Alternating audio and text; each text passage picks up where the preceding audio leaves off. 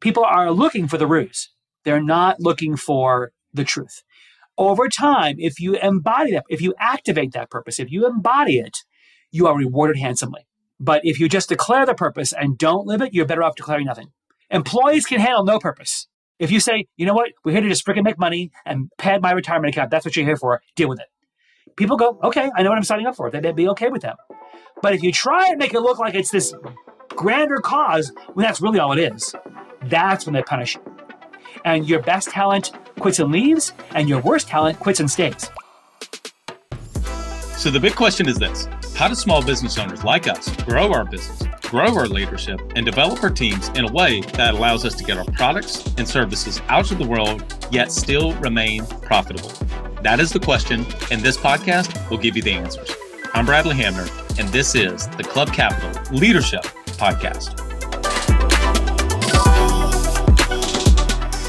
Hey, before we get into today's episode, did you know that Club Capital is the largest accounting and advisory firm for insurance agency owners in the country, providing monthly accounting, CFO services, and tax preparation? Check them out at club.capital. In today's episode of the Club Capital Leadership Podcast, we have Ron Carucci, co-founder and managing partner of Navolent. Navolent works with companies across the country in their organizational health, strategy, leadership development, all things that, quite frankly, I'm pretty passionate about. Ron has a new book coming out. To be honest, it hits the shelves on May 25th. You can begin to pre-order today. I'm going to tell you, after listening to this podcast, you're going to want to go to Amazon and pick it up. Chris, what's a couple things you picked up on? Bradley, so this is going to be a little bit of a long-winded answer, and I got to say that it's good to be back. But when I was listening to Ron talk and him mention the word honesty over and over and essentially how it has empowered him, empower other companies, I really thought about our listeners, because while Ron mainly works with large corporations, multi-billion-dollar companies, obviously most of our listeners are small business owners in the insurance field. And I got to realizing that when I'm speaking to a lot of the clients, agents that Club Capital works with, many times I hear the two words, I'm busy, all the time. Like I hear that all the time. I'm too busy to do this. I'm too busy to do that. Which, one, to be very blunt, like the book, to be honest, it sounds to me like it's lack of priorities. But two, it worries me because of after hearing the data that Ron shares with us about why working so much in the business and not working on the business is so dangerous for a business owner. After hearing all those data points, I think our clients are going to take back their time and be more mindful and thoughtful and objective as far as what they're doing on their business. So without further ado, like I said, long-winded answer, but I'm super excited to get this started. So let's get right into it. Wouldn't it be a great start to 2021 by having more leads in your book of business? Well, that's where our partners at DirectClicks Inc. come in. Their team's dialed-in approach to running Google Ads and online SEO campaigns maximize the quality and the volume of your leads, whether that's for inbound phone calls or even exclusive leads through your website. DirectClicks Inc. works only with P&C insurance agency owners, so they have thousands of hours creating, A/B split testing, and improving online campaigns specifically for insurance. They also understand why each and every marketing dollar matters in providing true results, low pay-per-clicks, transparency, and attention to detail, all of which is discussed in depth during your monthly review calls. Reach out to the DirectClicks team at directclicksinc.com. That's directclicksinc.com and find out how they can make a difference in your approach to generating new business. Ron, welcome to the Club Capital Leadership Podcast. Bradley, Chris, great to be with you. Thanks for having me. We're excited to have you. So we're going to be talking about so many different topics today: organizational and industrial psychology, strategy, but we always first start with just background and origin stories. So if you can just kind of take people to present time, how did you get to where you are today? I have been in this career for about 35 years. Began my career in the arts and realized that I bored too easily and couldn't do the same thing 8 times a week. So found out that engaging people in their own story versus just telling great stories was more fun. So made a pivot early in my career, very fortunately, into leadership development and organization development, and did that inside big companies for a number of years. And then I found out that telling the truth inside companies has a consequence to it. Ancient wisdom said you can't be a prophet in your own land. So I learned that if I was going to have to live out my passion for organizations, it was going to have to be by not being part of one. And so I found out that what got me in trouble inside companies got me paid really well outside companies. And so I decided to go the consulting route and went to New York City and spent about 8 or 9 years with a great firm there. And then from there, a couple of friends and I said, hey, we can go do this on our own. So we left and began Navient 16 years ago. Wow. So I have to go back to a comment you just made because it's going to be a prevailing thought of our conversation today. I think is fascinating. You said the thing that got me in trouble is the thing that got me paid outside. So dig into that a little bit. What does that exactly mean? I was probably naive and I didn't have the most well-honed diplomacy skills in my younger years. And so I had this nasty habit of telling the truth. I assumed I was there to actually help things get better, that my goal, my job was to optimize performance and optimize people's contributions and make things better. And sometimes what that means is it requires to first talk about why things aren't better. What's going on today that's preventing things from, or performance from improving. And sometimes leaders don't really mean that they want to hear that. They just want it to get better. They don't want to hear that they have to change to do that. Well, I misunderstood that. And so political savvy was never my forte. And so sometimes I would just sort of blurt things out or say things or what I thought was obvious to people, but wasn't always welcomed. And again, probably some of my earlier skill set wasn't conducive to doing that. And then I realized, oh, when Jesus said you can't be a prophet in your own land, he meant it. He was being literal. But then when you're a prophet from outside and you come in, you say the same things and suddenly you're a sage. And I thought, well, that's kind of weird, but I can't change the rules, so I might as well just live by them. And so I decided that if being able to say the hard things as an outsider was going to ultimately be more helpful to the organization than trying to say them as an insider, I just go with the flow. You're not part of the political landscape. You're not part of the consequence management processes. You're sort of immune to those things. And so it's sort of expected. And part of what you're doing is really liberating all the voices inside who are also saying the same things, but also not being heard. You know, when I hear you speak, I think of, in a way, of David Goggins, like in the sense that he's all about like brutal honesty and being completely honest with yourself, and how it's not only till you do that that you're able to actually make progress, but he's brutally honest with himself. What would you say is like, how can you be brutally honest?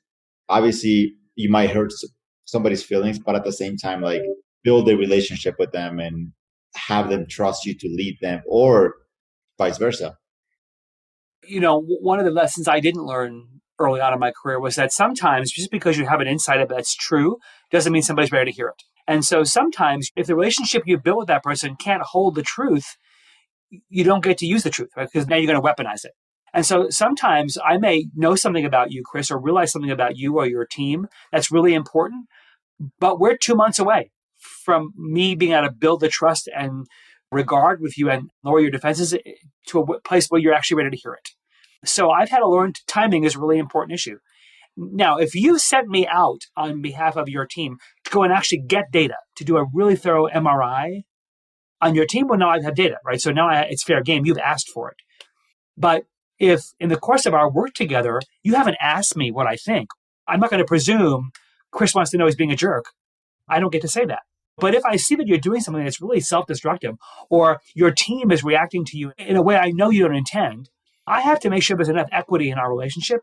And then I have to make sure I have the right skill. Chris, why are you being such a jerk is probably not the most helpful thing to hear. But Chris, the meeting I observed you leading your team, it was interesting. Tell me what you were trying to accomplish in that meeting. And first, at least hear what your intent was. I was trying to empower them around a hard decision. Okay, how do you think it went? Because here's my observations of the team and what I heard them talking about in the hall afterwards. So what do you make of the gap? And my job is not to tell you what's wrong with you or how to fix what the problem is. I'm simply being a mirror saying, here's what I'm seeing. Now, if you and I have a great bromance going on and we go back years, different game, right? Now it's a, Chris, what was that meeting about? What did you think was happening there? Did you not see the team? You lost them? You know, different relationship, right? But I have to gauge the strength of what's between us relative to the strength of what I have to say and how it's going to land with you and make sure those things match. So you answered a little bit of the question I was going to ask, but I do want to ask this is, can you be too honest? And is it really just more timing? Because I mean, we've talked about like, well, sometimes things are better left unsaid. Is that true? Or should we say in our organizations, or does it have to do with timing and the equity that we've built in the relationships? I think I'm more concerned when people decide it shouldn't be said because it's more comforting for them not to say it. I think you have to ask yourself, what's the motivation to say it and what's the motivation not to say it? And be honest with yourself around, just because it's hard to say doesn't mean it shouldn't be said. Are you wanting to say it in the interest of the person you're speaking to? Or is it needing some meat of your own to say it or not say it? Is it going to make you feel better or smarter or insightful or a gotcha for saying it, in which case you shouldn't say it? Is it an issue of timing? Is it should be said, but it shouldn't be said now? Mm-hmm. Or is it that it's better if someone else says it and not me? I think there are hard choices, but I think it first requires being a little bit self-honest on what will you base your decision. In organizations, have you felt like that oftentimes whenever you come in, that really what you're doing, I'm curious about this because I don't know, so I don't want to assume too much, but are you taking the implicit, what's not being said, and just making it explicit? Or is it saying something that people are just not thinking in their heads, typically either in the boardroom that you're working with an organization in? So I'm just curious if it's taking the implicit, explicit, or if it's saying something that has not been said at all. Maybe both, right? It may be that everybody else is seeing it, but no one's saying it. So it is making the implicit explicit, but it's never been said. I mean, our diagnostic reports in our firm are some of the most forensic MRIs organizations ever receive. We bring back 80, 90 pages of a very well-crafted story, and it's every word we hear. So these things get read like a novel because this is the first time you are hearing and having access to the voices of your people in ways you would never have access to. But now it's out there, right? So now it's in front of you in black and you have to own it, make sense of it. You can't push it away. And, these are the voices you pushed out of the room for a long time. We put them back in the room. Now the question is, why is there dissonance among some of these voices? Why are they saying what they're saying? And what meaning do you make of it? The ancient wisdom that says the truth will set you free. Well, the truth won't set you free if you don't tell it. I'm curious as far as like the kind of companies that approach you and when they approach you, like what problems are they typically facing? And what would you say are like some things that I guess like you do to start working on it besides the analysis that you mentioned? Well, so I mean, a lot of times companies will call or leaders will call when they're in some kind of pain. And sometimes it's about a year too late. But it'll be some symptom. It'll be we're slow and we can't get decisions made quickly, or we're losing market share, or we have lots of turnover because our people don't like our culture, or we're strategically all over the map. We don't know who we are. We lost focus, or our leaders are not being able to step up and lead and they're just bottlenecking things from happening. They'll usually call with some narrow symptom that it's simply like, I have a pain in my chest. Yeah, because you have stage 4 lung cancer. Or my hip hurts. Yeah, it's because you're grinding bone on bone, you need a replacement, right? And so they're seeing the tip of the iceberg, but the pain appeared years ago and you just were in denial about it. And so our diagnosis has to reveal, because they'll often call naming the problem as a solution. The problem is we just need faster leaders. Or the problem is we haven't communicated our strategy well enough. No, the problem is actually that you haven't got a strategy. The problem is our culture doesn't value entrepreneurialism. No, the problem is your culture is toxic and it discourages anybody from doing anything creative, right? So typically, the higher up in elevation you go, the more removed you are from the real pain. So these are anecdotal data. This is your own back of the armchair guessing. It's not really a thorough diagnosis. And so having brought the diagnosis, having brought a very comprehensive look at here's what's actually going on in your organization, then we can make some choices around how to fix it, right? Is your organization not built to do what you need it to do? Do the leaders you have, are they not equipped and not prepared to lead what you need them to lead? Is your strategy too diffuse? Have you overreached? Or did you obsolete? When your market share tipped a long time ago and you stayed competing in a market that died. Or you had competitors leapfrog you and you didn't see it. And now you're slowly eroding share. It could be a strategic competitive issue, a strategic clarity issue. It can be an organization design issue or a culture issue. It can be a leadership issue. And we see those as one thing. We call it within, between, among. Within leaders, between parts of your organization, and among systemically your organization, culturally, your governance. You can't fix one without implications for another, right? You cannot put a new hip in and not do physical therapy on your other leg. You can't get chemotherapy in your lungs without learning how to breathe through your nose and make sure your upper respiratory works, right? Organizations are like bodies, they're systems, and they have to work systemically. And so you can't tweak one part of it without understanding the implications for another part of it. Unfortunately, most people treat their organizations like the people who get way too much cosmetic surgery. And then they wind up looking like that person that's had way too many nips and tucks. But so by the time we arrive, they've done new values, they've done technology training, they've done a new ERP system, they've done a new performance management system, they've done new values, they've nipped and tucked the place to death, and now it's unrecognizable as a coherent organization. And so sometimes you have to unpack all that to get to the place where it's like when you move into a new house and there's like 9 layers of wallpaper on the wall, and you just can't get, you have to sort of strip it down to the studs and start over because it's just got too much gunk on it. When I hear you speak, the one sentence that comes to mind is that truth is a two-way street. And as I'm hearing you speak, I'm picturing your team going into a company and interviewing people and whatnot. But I feel like some questions that you might be asking are questions that make you feel vulnerable. Like, how do you make people feel like it's safe to speak with you and to trust you to not go to management and that they're So bad? what's really interesting, Chris, is that in 35 years, I've had maybe 1 or 2 places where I had to convince somebody it was safe. And mostly because it wasn't about me, it was because I was so terrified of their boss. But we're like the priest. I get into a room with somebody and I go, and it's like before I even finish my sentence, this stuff is so pent up. I can't take notes fast enough. So I think people trust that this is going to be a safe process and they're dying to talk about it and they have nobody inside. Well, they have the people in the back channels in the hallways they chit chat with, but there's no productive, safe forum in which these things can be shared.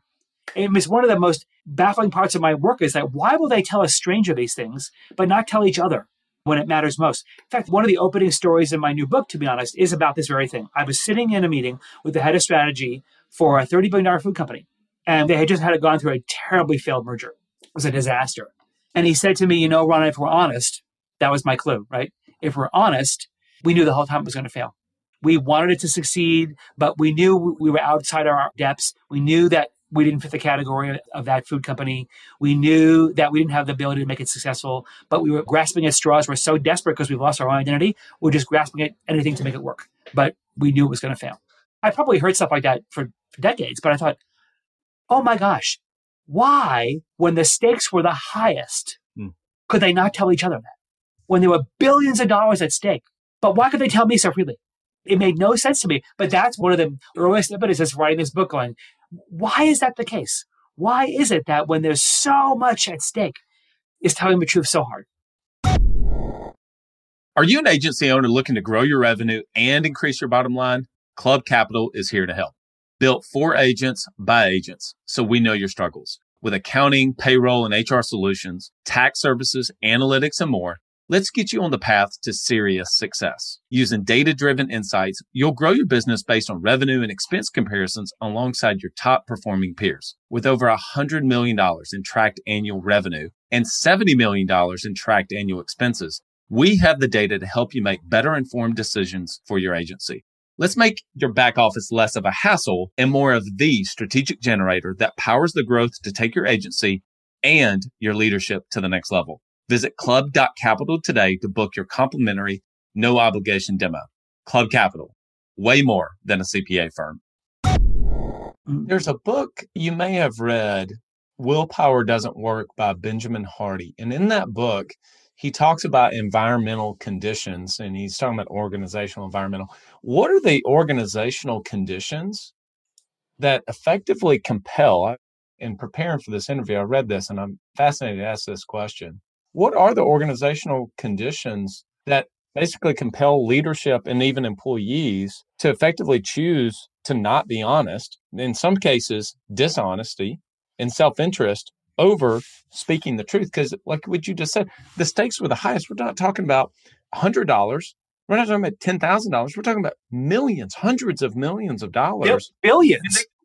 Billions of dollars. And they cannot say what needs to be said. Kind of get back to the implicit, but what are the conditions that you typically see?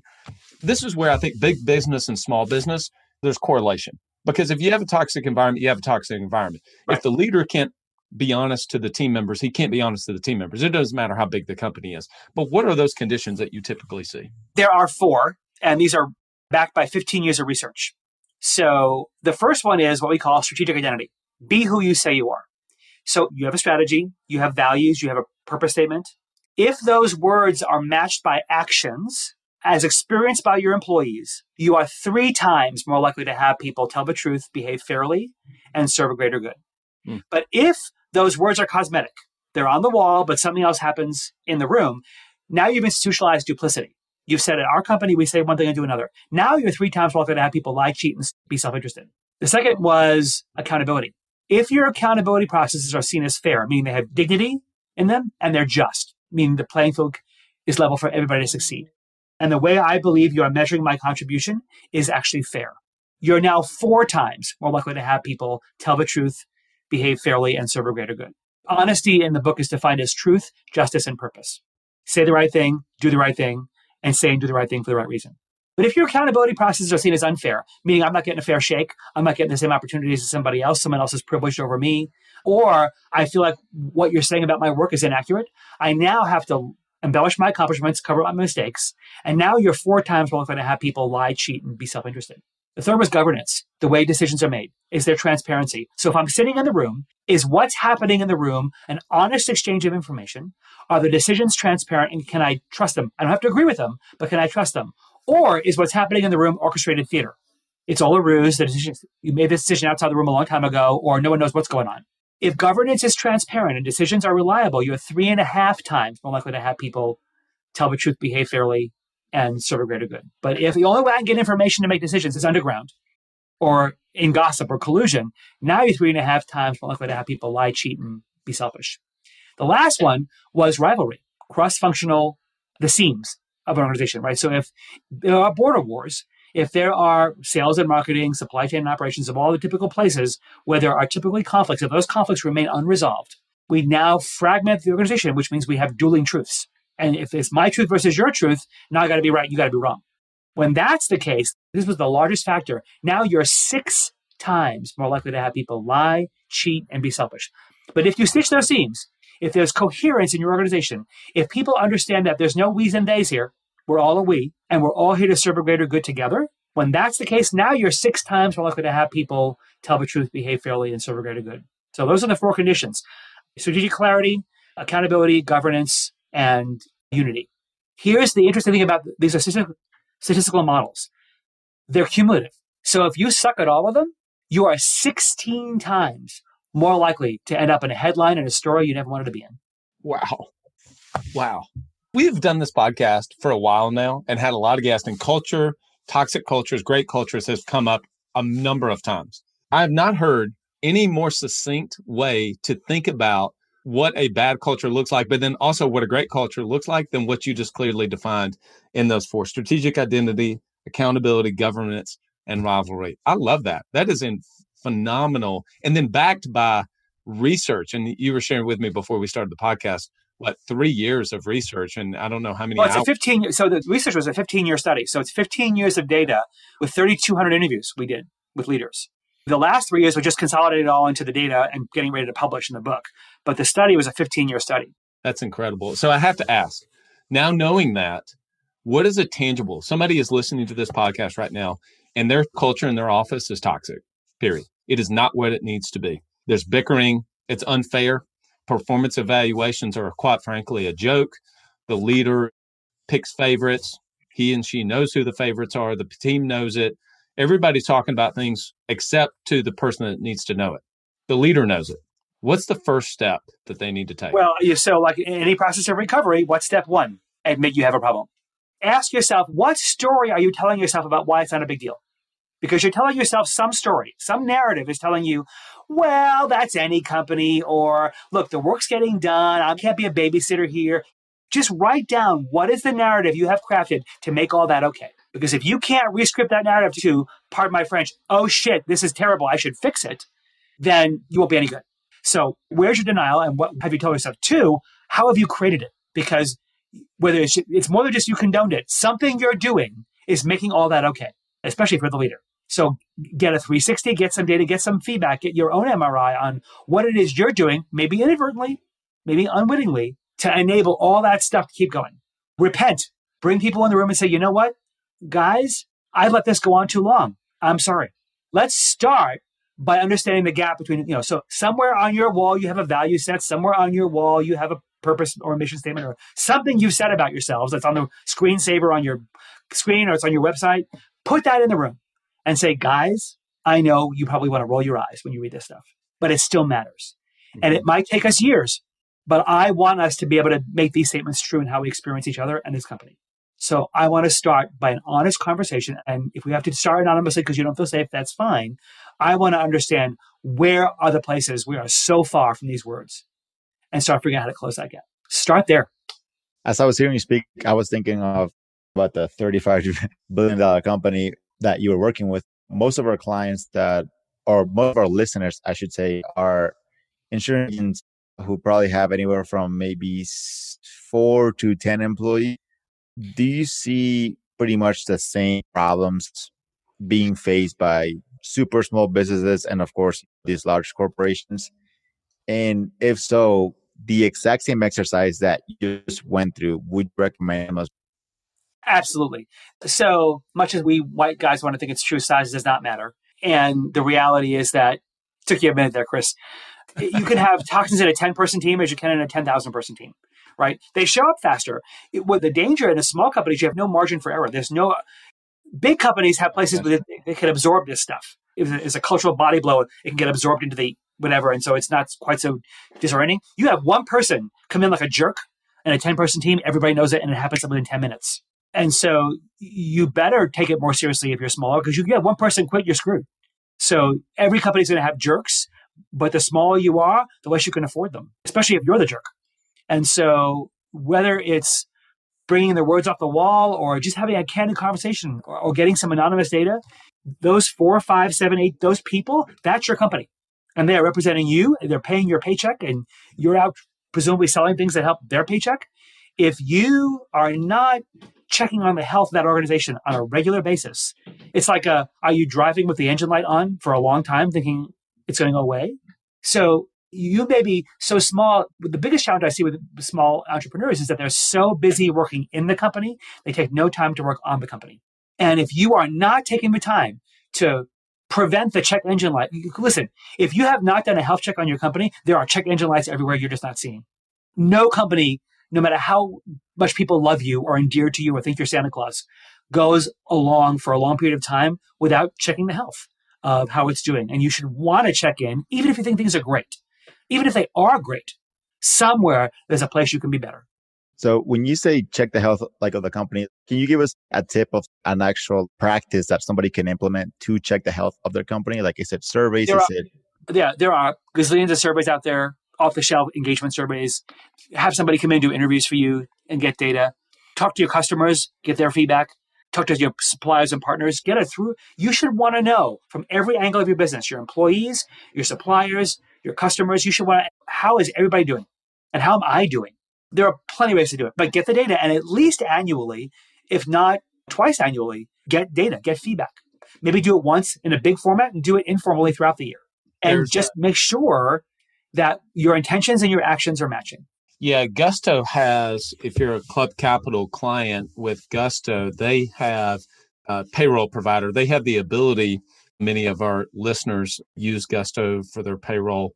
They have the ability to embed every single month, send out a survey, and it's usually 5 or 6 questions, anonymous, and it sends it back over to the agency owner or leader, some of those results. And I have to tell you, even in those 4 to 5 questions every month, the insight that you gain into the health of your organization is incredibly profound if you've cultivated the right.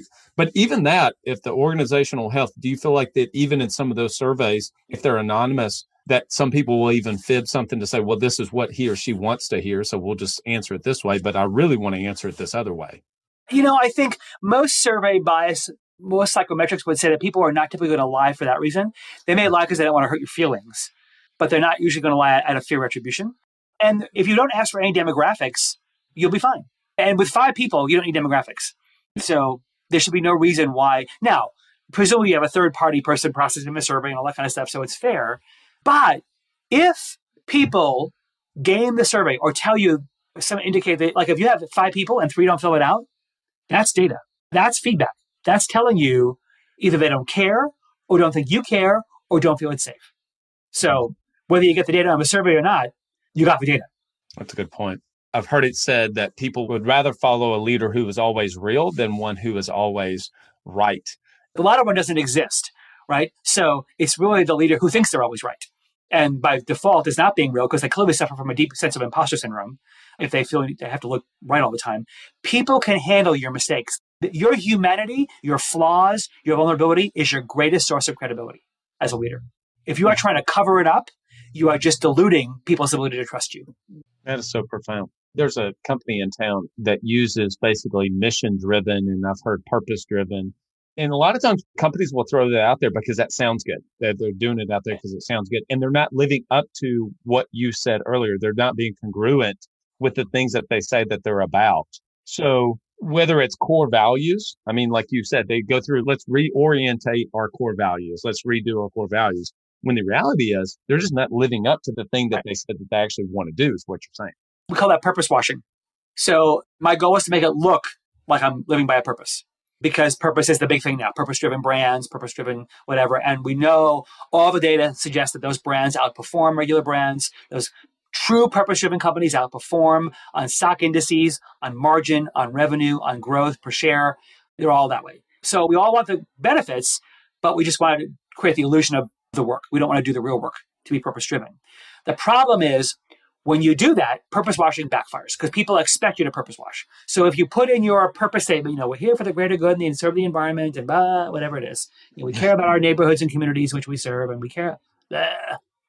The minute people see a gap in it, people go, I knew it. People are looking for the ruse. They're not looking for the truth. Over time, if you embody that, if you activate that purpose, if you embody it, you are rewarded handsomely. But if you just declare the purpose and don't live it, you're better off declaring nothing. Employees can handle no purpose. If you say, you know what, we're here to just freaking make money and pad my retirement account, that's what you're here for, deal with it. People go, okay, I know what I'm signing up for. They'd be okay with them. But if you try and make it look like it's this grander cause, when that's really all it is, that's when they punish you. And your best talent quits and leaves, and your worst talent quits and stays. Oh, yeah. Oh, that's so good. Because you're right. Ultimately, what they'll do is you're saying that companies, and I'm sure you've worked with big companies, Fortune 500 companies that have created this purpose-driven mentality as a sales strategy. Oh, gosh, it's marketing. It's all marketing, right? Purpose wash the brand. So now we're adding pictures of people in communities we're serving and dealing with food banks. And we're doing TV commercials telling how many people during the pandemic we helped. And at some point, that's all going to come out in the wash. Either you're true to it and that's really who you are, or you're not. It's fine if you want to tell people that's who you are, but it's better if you actually tell them who you are and you actually be who you say you are. Because here's the danger. Look, we all show up to work every single day needing to know that we matter. We all want to feel significant. We all want to know that our contributions make a difference. Nobody gets up out of bed in the morning going, gee, I wonder what I can do today to feel bored. Or I hope I feel useless today. They want to know they matter. And creating a purpose-driven environment allows people to discover the best versions of themselves and be purposeful. But if I decide I don't feel purposeful today, I give in to my second greatest need, to look like I matter. And now I'm going to invest all my energy in making sure it looks like I have purpose or looks like I matter, which means you get the worst versions of people then, because now it's all about, just as you're perpetuating the illusion of purpose, they're perpetuating the illusion of their indispensability to you. They're going to lie to you. They're going to tell you what you want to hear. They're going to undermine and throw their colleagues under the bus. They're going to embellish their work. They're going to be opportunistic, all in the service of looking like they matter. I cannot wait to read your book. It comes out May 21st of this year, so just a few months away. I do want to know, can you tell us a little bit about the story of Hubert Joly and Best Buy going from effectively bankruptcy to now, obviously, Best Buy is profitable, it's doing well, and to what we were just talking about, purposeful. Can you give us a little bit of a snippet of that? I'll give you, yes, absolutely. And please put the link in your show notes. And please, guys, if you want to help the cause, pre-orders are everything. It's tragic that what determines a book success is its pre-orders, but it's like almost disproportionately literal. Like post May 21st will be determined by everything before then. So please add 3 to your cart. If you have a bulk purchase, I'll give you a free keynote. So anyway, Hubert Joly is an incredible leader. And in fact, we're launching a new TV show next week called Moments of Truth. It's a news magazine show. And basically it's all the heroes from the book. So you'll get to watch the interviews I did for the book. And Hubert is the opening episode. I mean, he's just an incredible leader. His new book, The Heart of Business, comes out in a few months too, telling the story. But he inherited a mess. I mean, retail electronics, who wants to be in that business, right? Amazon was eating their lunch. Yeah. He discovered a mess. He discovered people with 40, 50 KPIs. He would sit in the stores and watch people come in to the store, Say, spend half an hour and leave with nothing, Hmm. right? Probably some of them are on Amazon in the store, ordering from Amazon. He just listened. What he wanted to do was just rehumanize the place. They did these incredible series of workshops called At Our Best. When are we at our best? And he said, I just want you to be human. When you're on the floor with a customer who has a problem, don't go after their wallets. Think of them as your grandmother. Think of them as your best friend. Just be human. Be helpful. And he turned the culture into this incredible purpose-driven place. They launched these incredible things called Teen Tech Centers. Their whole purpose was to enrich lives through technology. And he declared to his shareholders from the beginning, we will do well by doing good. And so in all the communities they serve in inner cities, to make the level playing field level for inner city kids who are underprivileged, to, people of color, there's these Teen Tech Centers where kids get to come in and learn technology, get free training, get free access to tools and technology, and enhance their ability to go to college and go to school and learn. The people in the stores have the rights to sort of, you'll have store managers saying to people, what's your dream? Go write it in the break room wall. I'm going to help you realize it. Like they've created this environment where people just want to help everybody succeed, themselves and their customers. Now being part of the Geek Squad is a badge of honor. Yeah. And it took them 7 years. They hit their 2020 revenue goals 2 years early. The stock price went from like around $11 a share to almost near $100 a share before he left. And he was just good-hearted about it. If you watch the interview with him, you'll see he's just the most humble, joyful, caring man who had no tolerance for bullshit. Like he just, some of the things were just like, why are we doing this? This is silly. And he just not do it anymore. And remember, he inherited the company from the founder. So that's no easy thing to pull off either. But he did it with amazing grace and humility and determination. It's an incredible story. But he lived the whole, in one of his shareholder letters, I quoted him in the book saying the magic happens, and that's the word he uses, the magic happens when you connect an individual purpose to a company purpose in an authentic and real way. And when you activate that, you set people loose. I was probably 4 months ago or so, 4 to 5 months ago, I was purchasing quite a bit of equipment. In fact, the camera that I'm using right now, the Sony camera, the lens, a lot of the cords, et cetera, I bought it all from Best Buy. And I have to tell you, I never thought about it until right now. But the experience that I had in that Best Buy with one particular associate was incredible. And now hearing you say this, to say, I mean, because he treated me like a human, it was, now you almost honestly talk too much. You know, I was kind of ready to get in and get out. And every time I came back, because I ended up buying the wrong things and coming back, he was asking me how that was going and what we were doing with it. How's that working, et cetera. There was a genuineness. And of course, I thought about it from the perspective of that person. And I'm sure that a lot of it was. But now knowing that there's conditions right organizationally at the highest level to allow that person to be themselves and to be free. This particular person loved cameras, just geeked out on cameras and was telling me more about cameras I really cared to know. But it wasn't based on sales. This is a $600 lens that I'm using on this thing. So, I mean, ultimately, I spent $4,000 in Best Buy or something like that. So anyway, I think that's an incredible story. Yep. And if you had to buy more technical, would you go back? Oh, 100%. Right? 100%. Wouldn't even think about it. And that's the magic. But that's what he did. The thing that was really inspiring to write, to be honest, was it's a book of heroes. I didn't want to write about the villains anymore. We've heard enough about them. We've heard enough about Volkswagen and Theranos and Wells Fargo. We're done. I don't need to hear those stories anymore. I wanted to write about the people who we want to emulate. Who's doing this right? Who are the heroes we can cheer on and go, I want to be like that?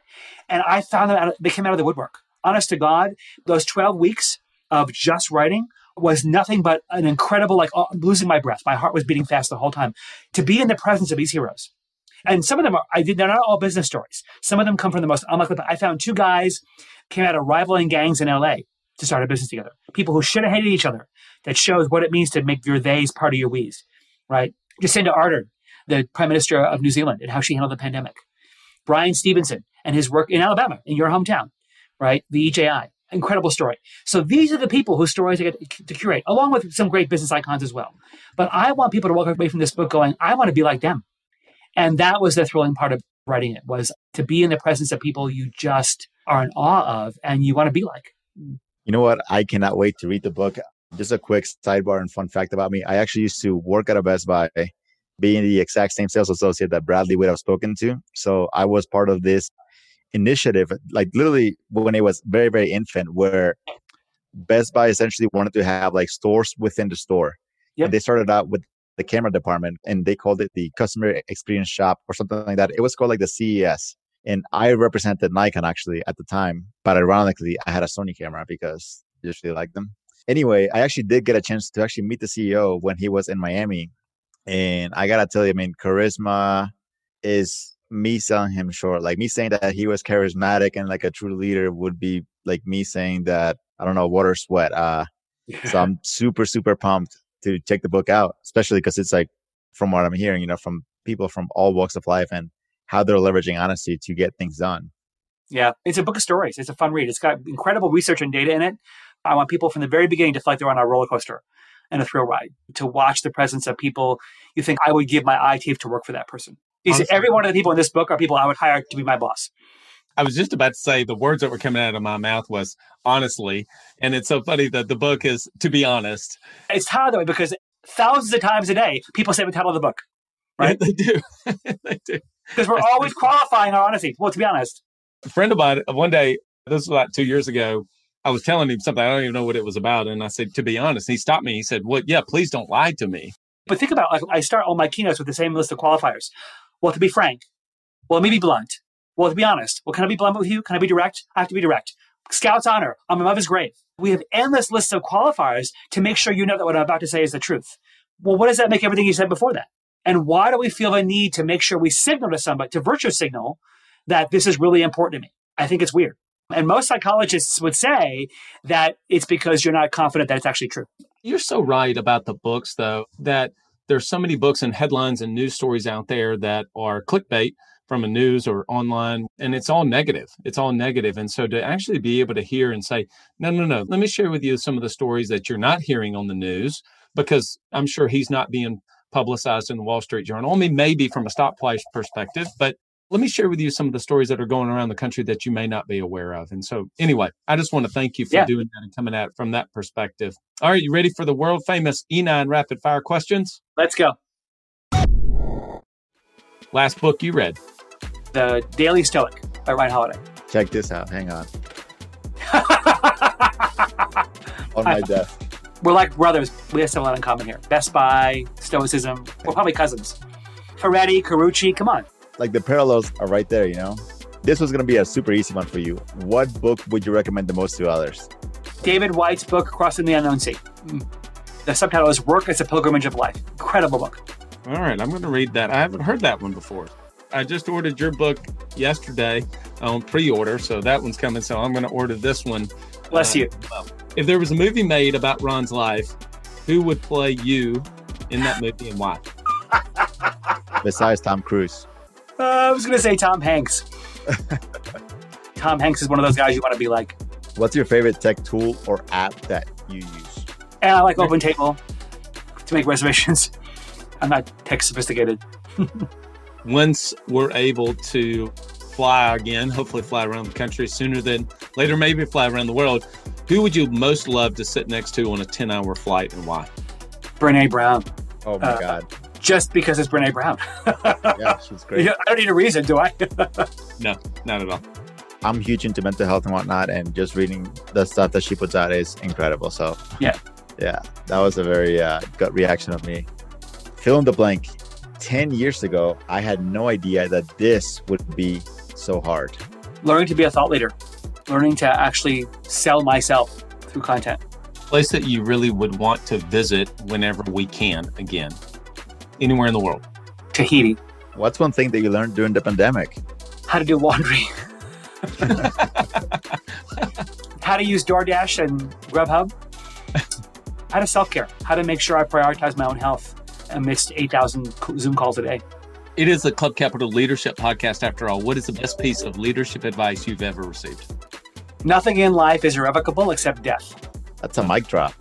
Ron, people want to find out more about you, your work, the other content you've put out, obviously where to find the book. What's the best place for them to go and find out more about you?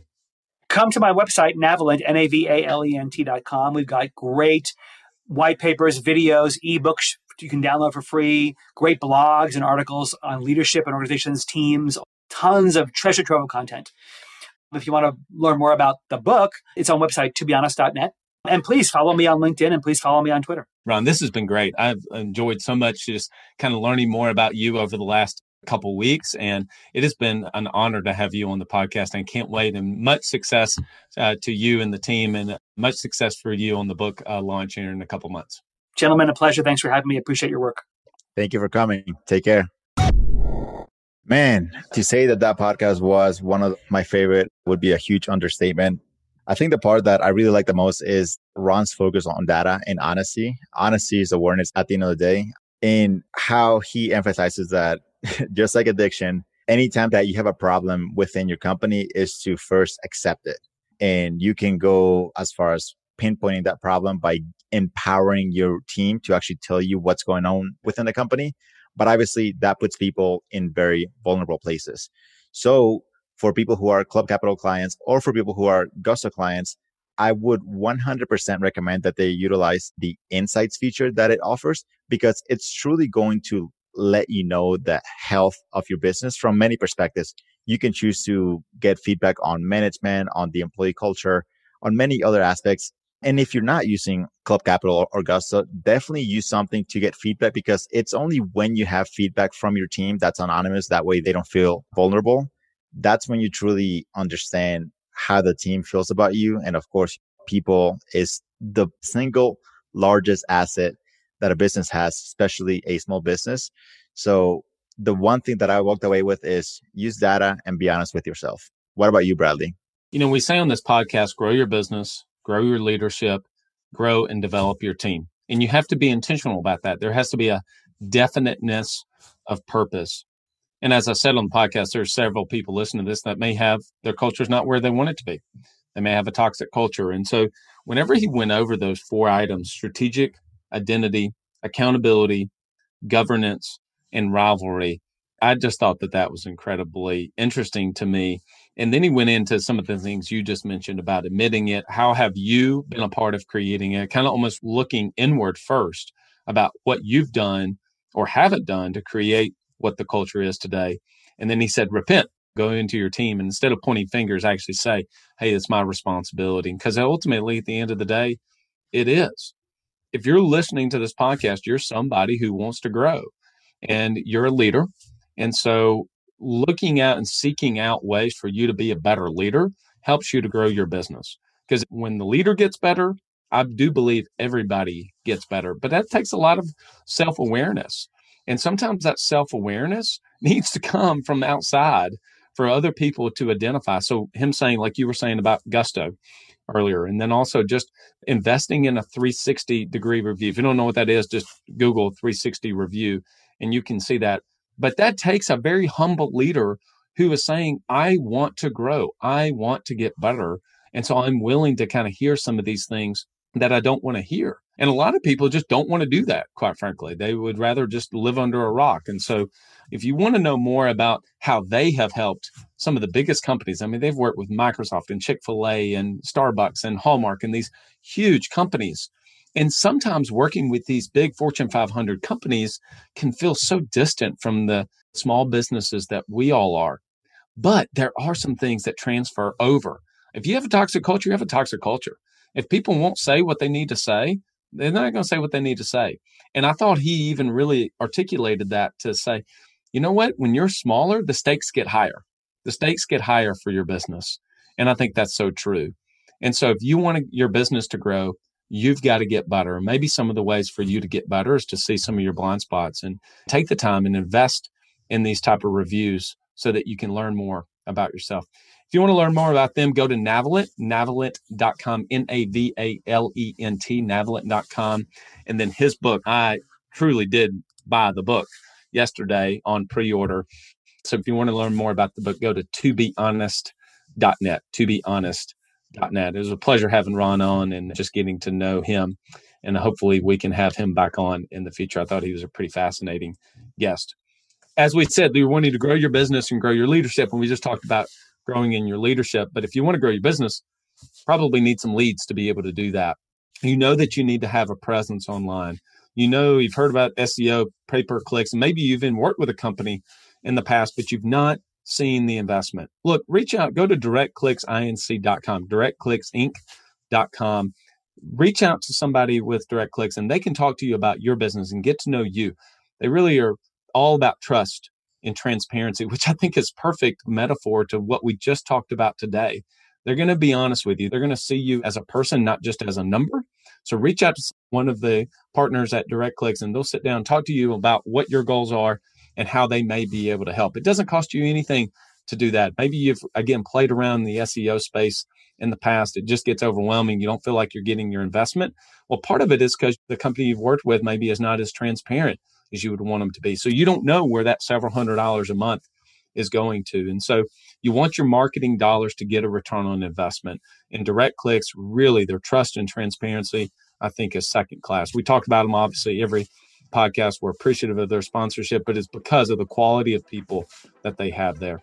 Chris, it was great to have you on the podcast.